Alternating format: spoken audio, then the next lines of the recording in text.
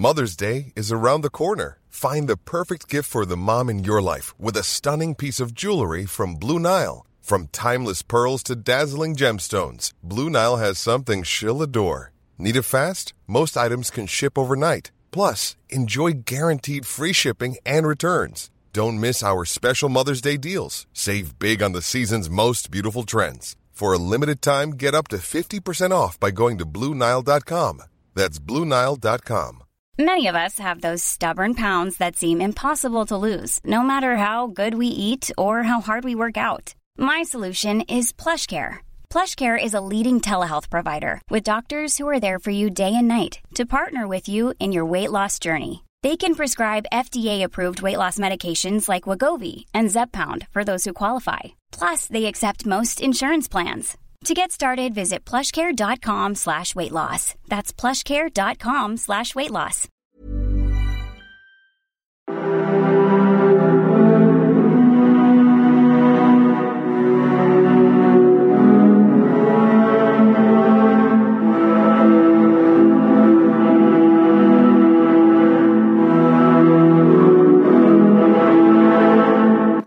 Hi there and welcome to the Explaining History podcast. Apologies, I didn't get to record last week, extenuating circumstances. But anyway, here we are back again, and I'm going to try to get a couple of recordings this week. We've got the monthly book review, actually last month's monthly book review on the way. But today I'm going to be talking about the acquisition of atomic secrets and the development of the atomic bomb by the Soviet Union between 1945 and 1949, when the first Soviet bomb was tested.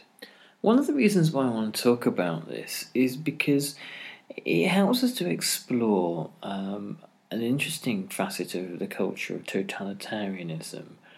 Lavrenti Beria was Stalin's head of the NKVD, mass murderer, prolific rapist, and all-round monster in waiting, was put into the unusual position when he was working on the bomb project of having to give the scientists absolute creative leeway. It was in many ways it was his idea that he understood very little about science and the processes of developing an atomic weapon, and he understood as well that if he allowed the scientists the kind of creative freedoms that they've been allowed in the West, that it was likely that there would be a similar outcome. And this is antithetical, really, to Soviet communism at this stage. The idea that specialists are left alone to get along with things without state oversight and without ideological oversight must not have been a simple thing for someone like Beria to digest. The top scientist on the Soviet team was Igor Kurchatov, who was called in front of Stalin to be told that this was task number one, and that whatever the Soviet atom scientists wanted, they should just ask for, and it would be granted. Stalin later said to Beria, treat them well, because in joking, really not joking, he said, we can shoot them later if we need to, but treat them well now. And because this was viewed as task number one, because it was going to give the Soviet Union the kind of power and prestige that Stalin hoped for, and it was going to cancel out the American bomb, Stalin in 1946, when the country is utterly devastated still, and the majority of the population are living, if not in actual starvation, then in hunger and hardship, was able to grant to several thousand engineers, scientists and technicians a standard of living beyond their wildest dreams. Beria is made Deputy Premier with general responsibility for state security, or the atomic bomb minister, if you will, commissar, if you will. He loses his NKVD portfolio. How he felt about that is unclear. And his sole responsibility is to build the bomb. He was, among his many failings and monstrousnesses, Beria was, for Stalin's purposes, a skilled organizer. Beria's organization of the Soviet camps, the Gulag system, to build it into a kind of a mass construction project, a means of exploiting labour on a mass scale, was something that Stalin greatly admired. Beria had also been chiefly involved in the espionage operation to steal atomic secrets from the Manhattan Project. So he was no newcomer to the development of an atomic weapon. But it was Stalin, perhaps, that was more educated on the subject. The conclusion put forward often by Trotsky that Stalin was, an unimaginative dullard couldn't have been further from the truth. He was an exceptionally intelligent and sharp individual, and he understood from the late 1930s onwards the possibilities that nuclear fission could have, and had educated himself on the writings of Einstein and other people on this very topic. Initially during the war, the early years of the war after June 1941 and Barbarossa, Stalin was unconcerned with it. He was aware that the British and the Americans were ploughing ahead with research, and at a certain stage the publications on atomic science coming out of Britain and America during the war and news reports on it go deathly silent, which Soviet intelligence correctly took as an indication that the British and the Americans had really had significant successes in their research, and defence notices and all that kind of official secrets sort of stuff had silenced it.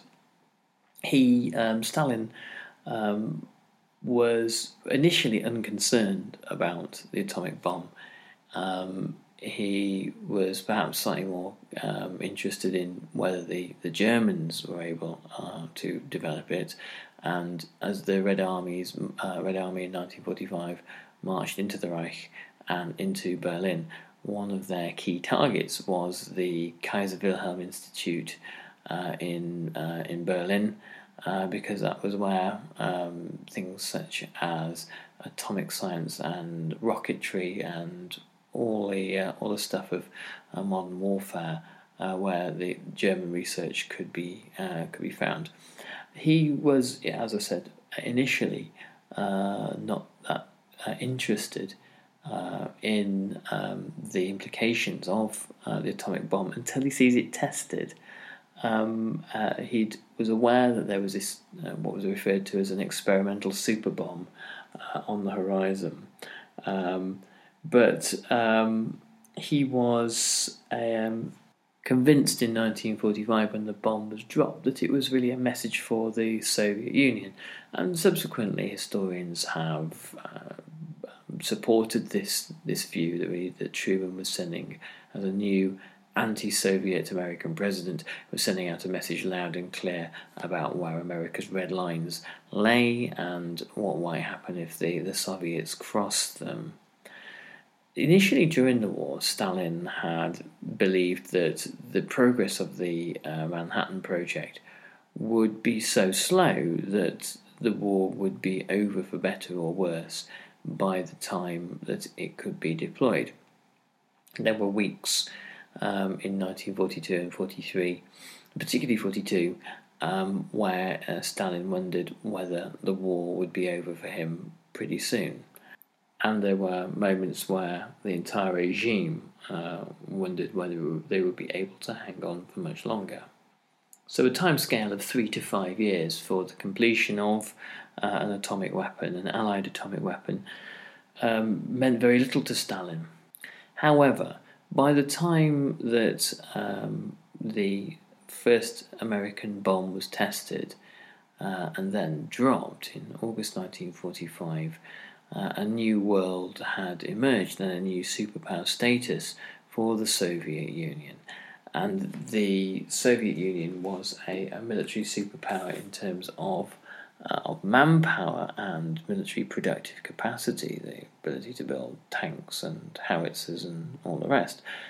But technologically, it's certainly not, and Stalin was right to assume that it would be technology that would decide the outcome of the Cold War.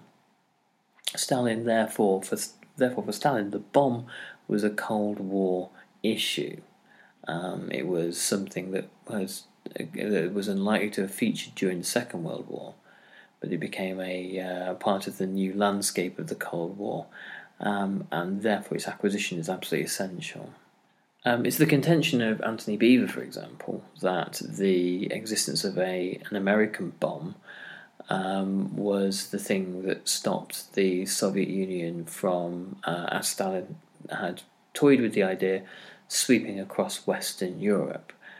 Stalin was well aware that there were plans, fairly ludicrous plans it must be said, but plans put forward by Churchill to try to drag America in 1945 into a further war against the Soviet Union by invading Poland and trying to force the Soviets back off Polish territory. And Stalin would have heard all about this through his various agents in British intelligence that was so successfully penetrated at the time. And so his natural inclination towards paranoia and paranoid suspicions of the West would have been aided by these kind of bizarre outpourings by Churchill. And therefore the bomb once again becomes the solution to Stalin to redress this imbalance in Cold War power. On the third day of the Potsdam Conference, I've definitely mentioned this one before, it was among one of my favourite Potsdam anecdotes, Truman came to Stalin and said, well, we have tested a bomb of unusual destructive force, to which Stalin said nonchalantly, I'm glad to hear it, and I hope you will make good use of it against the Japanese.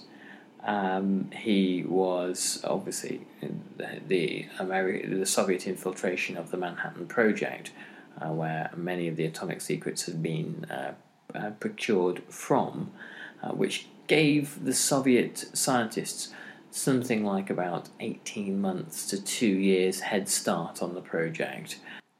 It was this espionage that had told Stalin everything he needed to know. Mother's Day is around the corner. Find the perfect gift for the mom in your life with a stunning piece of jewelry from Blue Nile. From timeless pearls to dazzling gemstones, Blue Nile has something she'll adore. Need it fast? Most items can ship overnight. Plus, enjoy guaranteed free shipping and returns. Don't miss our special Mother's Day deals. Save big on the season's most beautiful trends. For a limited time, get up to 50% off by going to BlueNile.com. That's BlueNile.com. Many of us have those stubborn pounds that seem impossible to lose, no matter how good we eat or how hard we work out. My solution is PlushCare. PlushCare is a leading telehealth provider with doctors who are there for you day and night to partner with you in your weight loss journey. They can prescribe FDA-approved weight loss medications like Wegovy and Zepbound for those who qualify. Plus, they accept most insurance plans. To get started, visit plushcare.com/weightloss. That's plushcare.com/weightloss. Planning for your next trip? Elevate your travel style with Quince. Quince has all the jet-setting essentials you'll want for your next getaway, like European linen, premium luggage options, buttery soft Italian leather bags, and so much more. And is all priced at 50 to 80% less than similar brands. Plus, Quince only works with factories that use safe and ethical manufacturing practices.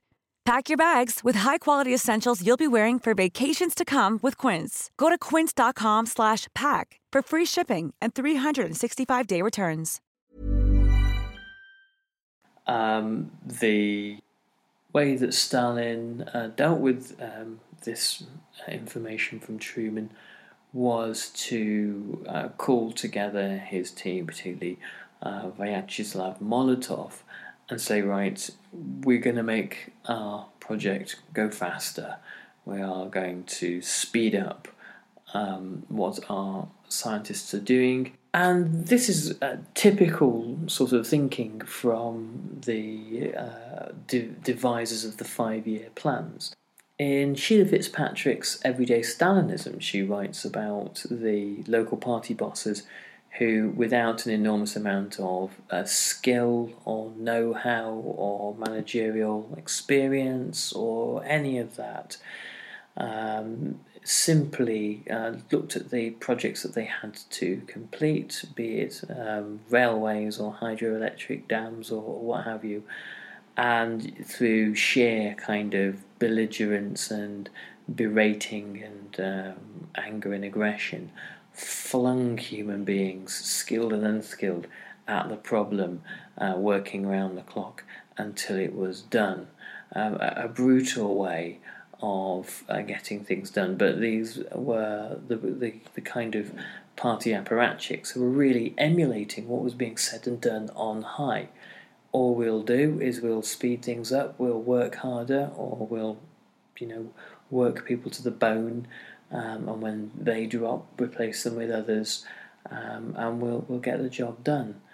And this was the secret, really, behind many of the advances of the Soviet era, of the Stalinist era. Don't worry too much about the human cost. Stalin correctly guessed that the British and Americans knew that they were in a race against time. The British and Americans knew that at some point the Soviets would acquire the ability to create a bomb, but the Americans assumed it wouldn't happen for at least a decade. And when the Soviets test their first bomb, and the Americans detect it on Labor Day 1949, obviously very quickly they smell a rat and assume it's down to espionage, which for a large part it was. Stalin looked at the bomb and thought the British and the Americans, or principally the Americans, as the British received their bomb slightly later, they are going to use this leverage to try to shape the Cold War in their own interests as quickly as possible. To which Stalin thought, well, no, I will not permit that. And so the sense of urgency in acquiring a Soviet bomb was immense.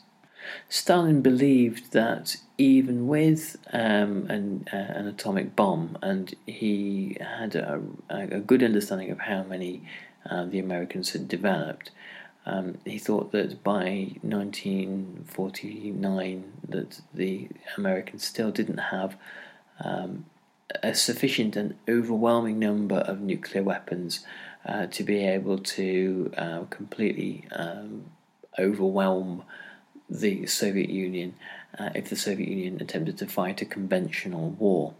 So he wasn't utterly intimidated to start with, but obviously he didn't want to be in a situation where he was threatened with a nuclear weapon, because there might be every chance that he would be forced to back down. So one of the difficulties in the Soviet bomb project was the degree of paranoia that both Stalin and Beria had. It was assumed by Beria that his spy rings must have been uncovered and were being allowed to continue in order to feed disinformation to the Soviet Union. Beria essentially told his agents that he would have them recalled and shot if they passed disinformation along, which probably didn't aid the intelligence gathering process. Similarly, what Beria needed. And eventually what he gets is a scientist who is able to understand the intelligence material that's being passed to him. And this was Kurchatov, the most successful Soviet atom spy, Klaus Fuchs, who was a German communist who had wound up in the employ of British intelligence and who had passed on the most detailed intelligence. Eventually, Fuchs and Kurchatov, it's doubtful that they ever met, through correspondence, secret correspondence, managed to become a very powerful team in developing the bomb. Now, it would be wrong to assume that the Soviet scientists were simply reliant on espionage. Espionage just speeded the process up. The Soviet atom scientists had roughly the same basis of understanding and skill as their Western counterparts. One of them was the later dissident Andrei Zakharov. And if there was anything that was making to make it less likely that Soviet scientists were able to have the same successes as their Western counterparts, it was the Soviet system itself, which Beria sensibly removed as a burden from most of the scientists and technicians' shoulders, and allowed them simply to work unfettered by Soviet bureaucracy. One of the main challenges was finding sufficient amounts of uranium. The Germans had been very lucky in their invasion of Belgium. In 1940, the Belgians had mined Congo, which they had occupied as colonizers since the 19th century, for its huge quantities of uranium, and there were warehouses full of the stuff. The Soviets eventually found uranium in Kazakhstan. They managed to take some of the uranium that was in Germany in 1945, but a lot of it fell into American hands, along with rocket scientists such as Wernher von Braun. So the scrabble for enough uranium for a bomb, was a really significant part of the difficulties that the atom scientists overcame. The impact on Cold War politics of the detonation of the first Soviet bomb in 1949 is instantaneous and significant. The developing anti-communist hysteria in America takes a huge leap forward. The Soviets now have nuclear weapons, and the fear of internal subversion in America is added to with a belief that now nuclear warheads are targeted, or nuclear bombs at least, are targeted at mainland America. And whilst this was entirely unlikely to have been the case, the security that the bomb temporarily brought America is replaced with a sense of anxiety and doubt. And it's rather unfortunate that the first Soviet bomb is detonated in the same year that China falls to communism, thus throwing the cloud of suspicion over the State Department, and the question as to how communism has had all these successes is answered eventually by people like McCarthy, who say, well, it is spies and traitors in our midst. And indeed there were spies, not that McCarthy would have known who they were or have any indication as to how many there were. He was utterly ignorant on the subject. But the Venona Decrypt, which was the intelligence that was gathered through cracking Soviet codes using essentially the Ultra code that the British had pioneered during the war. The Venona Decrypt showed that there was all sorts of contact with Soviet embassies from agents within the State Department, and it also exposed the Los Alamos atom spies and led to the arrest and later execution of Ethel and Julius Rosenberg, and the arrest of Klaus Fuchs and of a range of other British and American Soviet agents.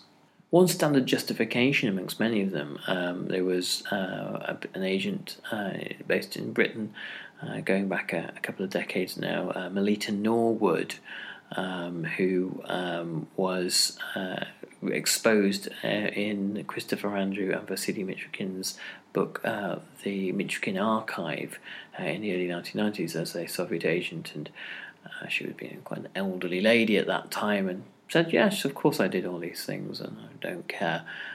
It was my view that the USA having one atomic bomb and nobody else having one made the world dangerously unstable and more likely to have a nuclear war, and it was only just and right that the Soviets have the same technology. And she's obviously a member of the Communist Party of Great Britain, but it's possible, it's just possible, that the ability of more than one power to wield that kind of destructive force actually made nuclear war less likely, not more so, but it's perhaps a debate for another time.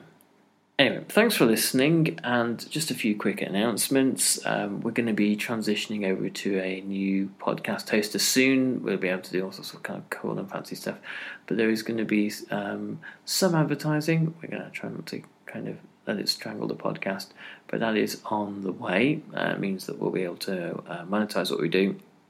No more begging letters, no more begging bowls, and it means also that I can get unlimited content on here, so we can maybe even get this podcast going a couple of times a week. If you're studying and heading for exams, check out the Explaining History YouTube channel. It's got a ton of handy stuff and advice for students that you don't get on the podcast. So get yourself over there now onto YouTube, like it, subscribe, and away you go. Anyway, I'll catch you sometime later this week, and thanks for listening to the Explaining History podcast. Bye-bye. Even when we're on a budget, we still deserve nice things. Quince is a place to scoop up stunning high-end goods for 50 to 80% less than similar brands. They have buttery soft cashmere sweaters starting at $50, luxurious Italian leather bags, and so much more. Plus, Quince only works with factories that use safe, ethical, and responsible manufacturing. Get the high-end goods you'll love without the high price tag with Quince. Go to quince.com/style for free shipping and 365-day returns.